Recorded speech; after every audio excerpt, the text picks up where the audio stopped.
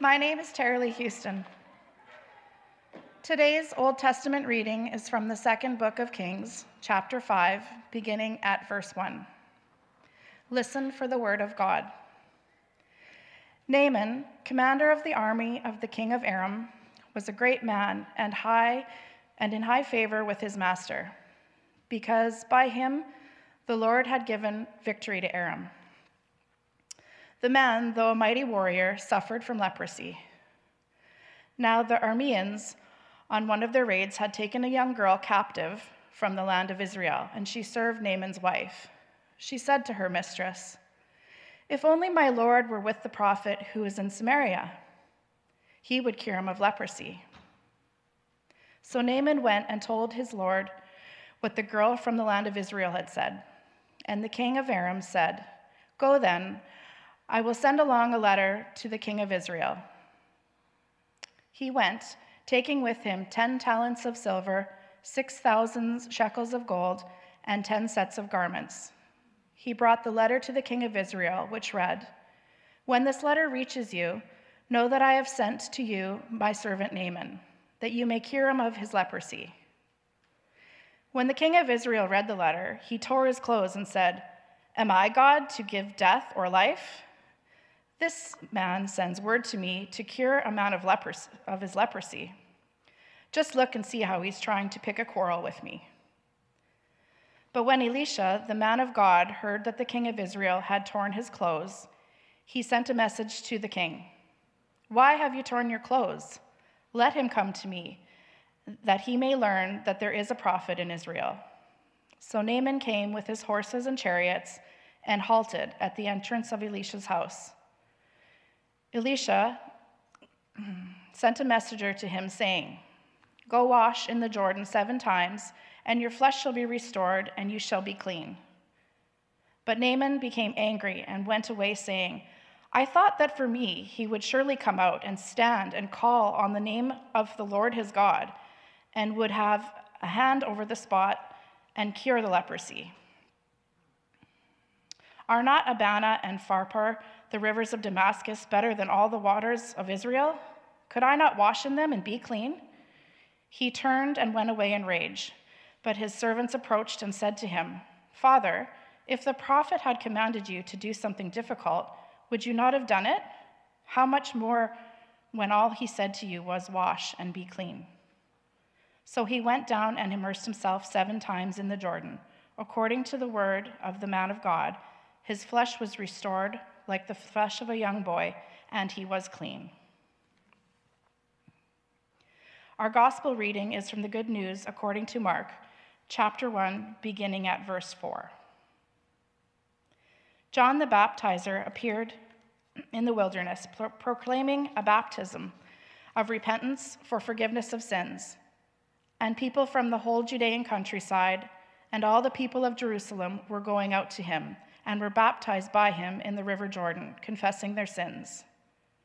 Now John was clothed with camel's hair, with a leather belt around his waist, and he ate locusts and wild honey. He proclaimed, "The one who is more powerful than I is coming after me. I am not worthy to stoop down and untie the thong of his sandals. I have baptized you with water, but he will baptize you with the Holy Spirit." In those days, Jesus came from Nazareth of Galilee and was baptized by John in the Jordan. And just as he was coming up out of the water, he saw the heavens tore apart and the Spirit descending like a dove on him. And a voice came from heaven, "You are my Son, the Beloved. With you I am well pleased." Hear what the Spirit is saying to the church. Thanks be to God.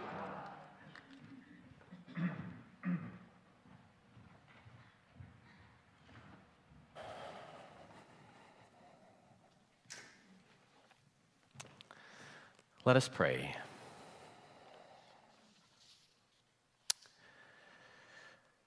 Come, thou fount of every blessing.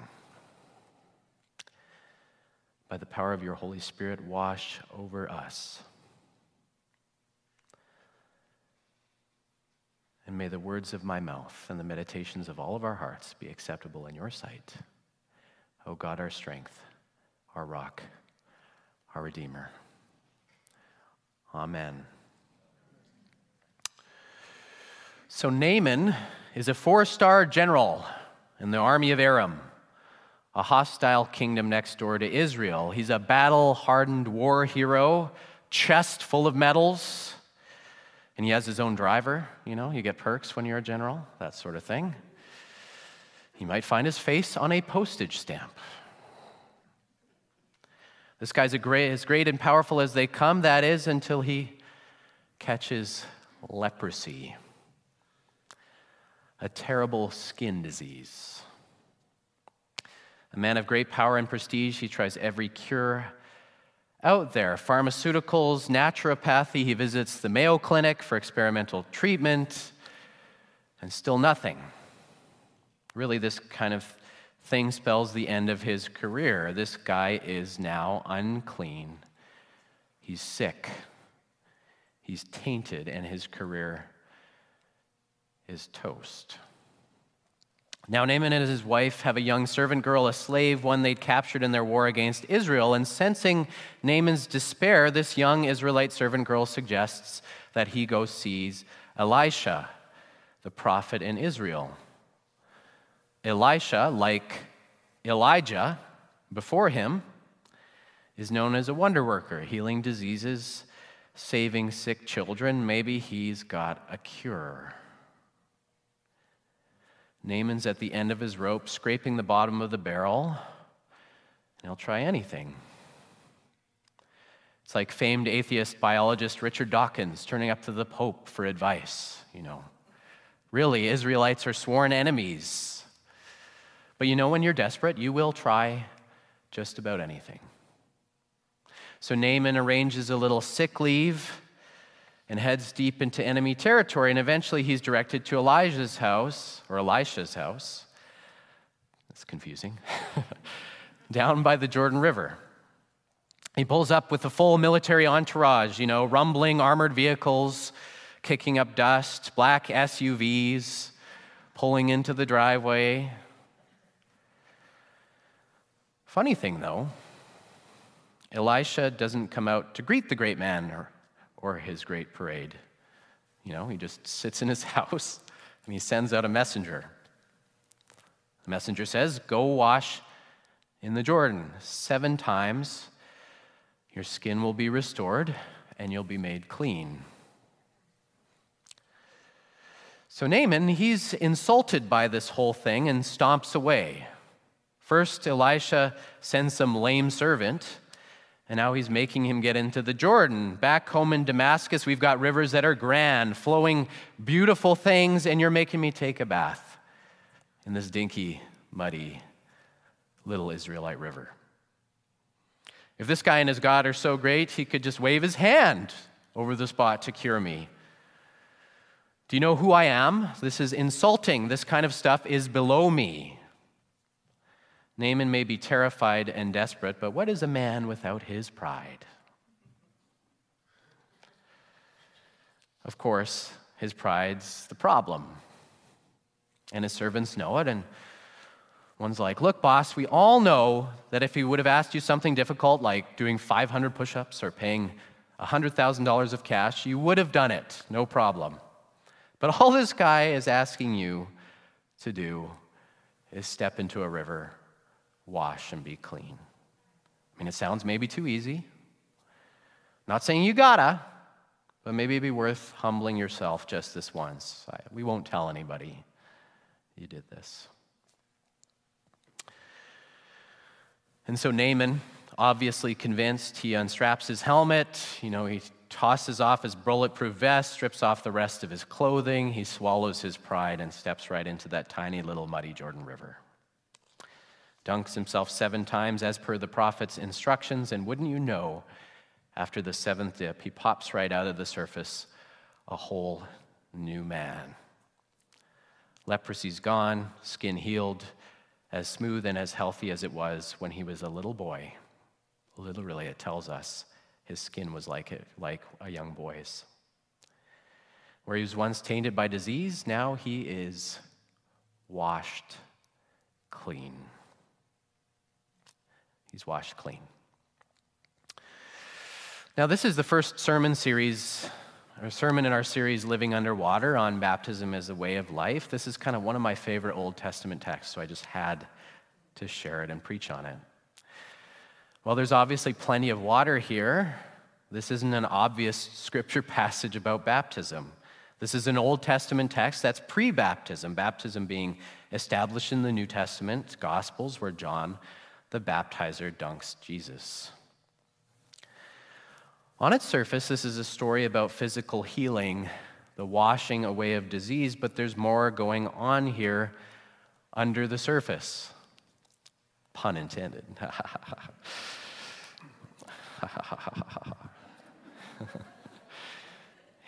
Here's what the 4th century hymn writer and preacher, Ephraim the Syrian, again, you know him, of course, Ephraim the Syrian said about this episode with Naaman, and he's preaching on this text. Naaman, he says, Naaman was sent to the Jordan for the only remedy capable to heal a human being.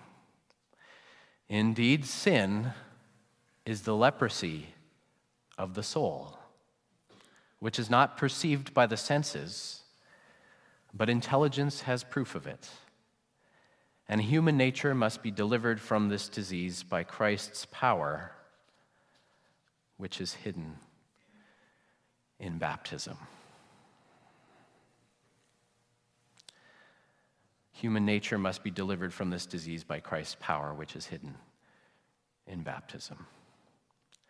So though this is a pre-baptismal story, many Christian interpreters read this Naaman as a type, that he points ahead, prefiguring baptism in the New Testament. It's not only about physical healing, the scrubbing away of disease, his skin restored to childlike fullness and health. It's also about another kind of healing, the cleansing of the human soul from the spiritual sickness we call sin, so our spirits can be reborn by Christ's power, hidden in baptism. Now, what do we mean by sin? On one hand, we mean what your, early 20th century Baptist preacher means by sin. On one hand, we mean sins, those things we have done and left undone that have harmed us and our neighbors before God. The commandments we've broken or failed to keep, how we've screwed up, caused pain, fallen short, used and abused other people, and left suffering in our wake. We mean our sins in that sense. But it's not only that. Sin is also bigger than us. Sin is the brokenness at the heart of all human life. The Apostle Paul says in his letter to the Romans that, I do not understand my own actions, for I do not do what I want, but I do the very thing that I hate. We have the desire to do what is right, he says, but not the ability to carry it out. That's what we call sin. One writer calls it the, quote, human propensity to screw things up. But he doesn't say screw. HPFTU is the shortened version. The human propensity to screw things up. Sin is the mysterious force that draws us towards self-centeredness and draws us away from loving God with all we've got and our neighbors as ourselves. The language of sickness is very helpful because it's not just an action, but something deeply embedded in our human nature. As individuals, yes, but also as families, as groups, as nations, systems, and as a species. We're all born into a broken world, a world that ain't the way it's supposed to be. And we inherit this world's brokenness in ourselves, in our own thoughts, words, and deeds. So, as Naaman soaks in the Jordan, cleansed from head to toe by the power of God, in baptism, we are drenched inside out. The spiritual grit accumulated by us in our sins and the power of the sin in the world is swept away by God's grace in Jesus Christ, remaking us, renewing us. As Jesus says, let the little children come to me. Now, to be clear, baptism isn't some kind of magical charm or quick cure. That baptism somehow fixes us, makes us perfect people who automatically do right all the time and just can't help doing it, you know? I mean, Hitler, after all, was baptized. And I was baptized as an adult, and I can tell you, I'm certainly not who I ought to be. Often life is 2 steps forward, 1 step back. But baptism is what we would call a means of grace, a conduit of God's mercy, that in it we're given God's promises, not in the form of words, but in the tangible form of water. I mean, notice how Elisha didn't just say words or hold his hand over Naaman, but sent him into the river to be cleansed. Baptism is a concrete expression of God's grace. We can touch it, we can feel it, we can drink water. And it happened to us on a date, in the calendar, at a place. And in baptism, we return to the waters over and over and over again as a reminder of God's forgiveness. It's why we fill the font every Sunday before we declare forgiveness, because it's God's grace being poured out over and over and over again. God's power to make us new. And you know, this really hit home for me when a friend of mine was telling me about his experience ministering to the spiritual needs of people going through the 12 steps of Alcoholics Anonymous. And you know, these are folks who go through the 12 steps of Alcoholics Anonymous are trying to leave alcoholism behind and sometimes trying to leave drug addiction behind. And if you're unfamiliar, the 5th step is admitting to God, the higher power, to ourselves, and to another human being the exact nature of our wrongs, which we call in the church confession. You have to share a written inventory of all them things that you've done and left undone, also known as your sins. And I tell you, from my experience, our souls are caked in a lot of heartbreaking grime. One man who did his 5th step had a fairly normal suburban Canadian childhood. He learned a trade, got married, had kids, but he had a problem, of course, with drinking, rooted in abuse at the hands of his father, a World War II vet that never came to terms with the suffering he'd experienced in a Soviet prisoner of war camp. He was sort of passing down his own issues to his son. And his son, the man doing the 5th step, was coarse and often abusive to his wife and his kids when he was drinking. And his drinking lost him a couple of jobs and eventually ended his marriage. 2 out of 3 children barely spoke to him anymore, and he had a very impressive, a binder full of sins to divulge. This man shared at one point that he was raised Catholic but hadn't darkened a church since he left home. So after this very long confession, my friend took in a deep breath Well, my friend said, and he raised his hands in a hand of blessing. Somewhere in there, he said, you already know this, but I'm just going to repeat the promise that was proclaimed to you in your baptism. As a called and ordained minister of the Church of Jesus Christ, and by his authority, I therefore declare to you the forgiveness of all of your sins. And as he said this, my friend said he could feel the energy in his words and through his hands, like he was passing something physical to this person. And the man's eyes instantly welled up, and they sat in silence until the man simply said, "Thank you."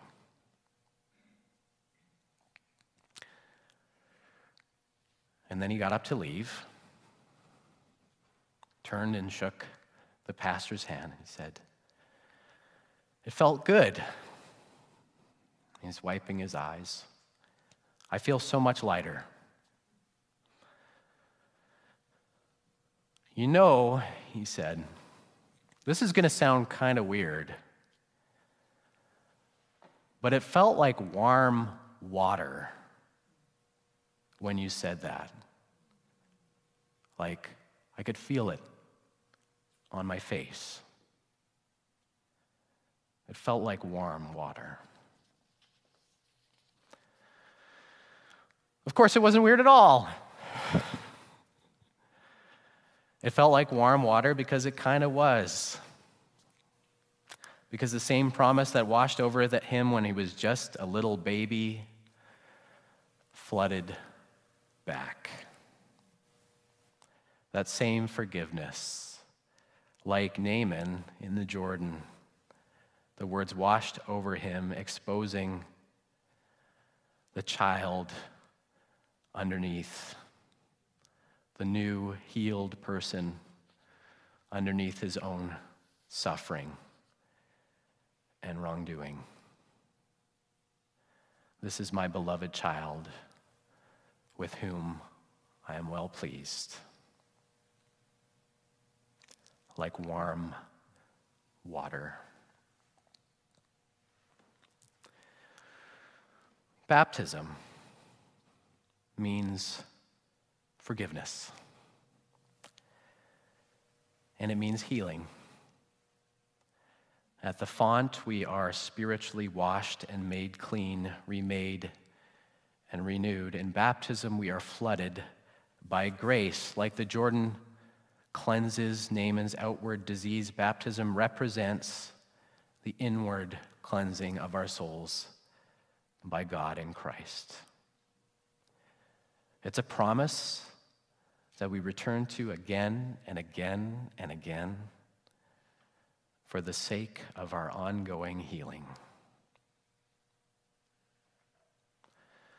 So, friends, whether you were baptized as a baby, as a teenager, or the age of 92, the oldest I've done is 75, but that's getting up there, right? If you have yet to be baptized, but long for the new life it gives, let these words wash over you like warm water. In Christ, your sins, all of them, all of the things you have done and left undone, in Christ, they are forgiven. Washed away like Naaman's sevenfold dip into the Jordan. Nothing you've done to deserve or earn it. It is a free gift. Washed away, by grace, by Christ's blood shed on the cross for you and for all. And as Noah's flood washed the earth, and as the Egyptian armies were drowned in the parting of the Red Sea, it's the drowning of all the forces opposed to life and love, so newness can emerge. God's creation is mended and healed for good, including us. A new creation is on its way. A new creation is on its way. So every time you wash your face, every time you bathe your kids, every time you walk by this font, remember this truth, and may it change you. Amen.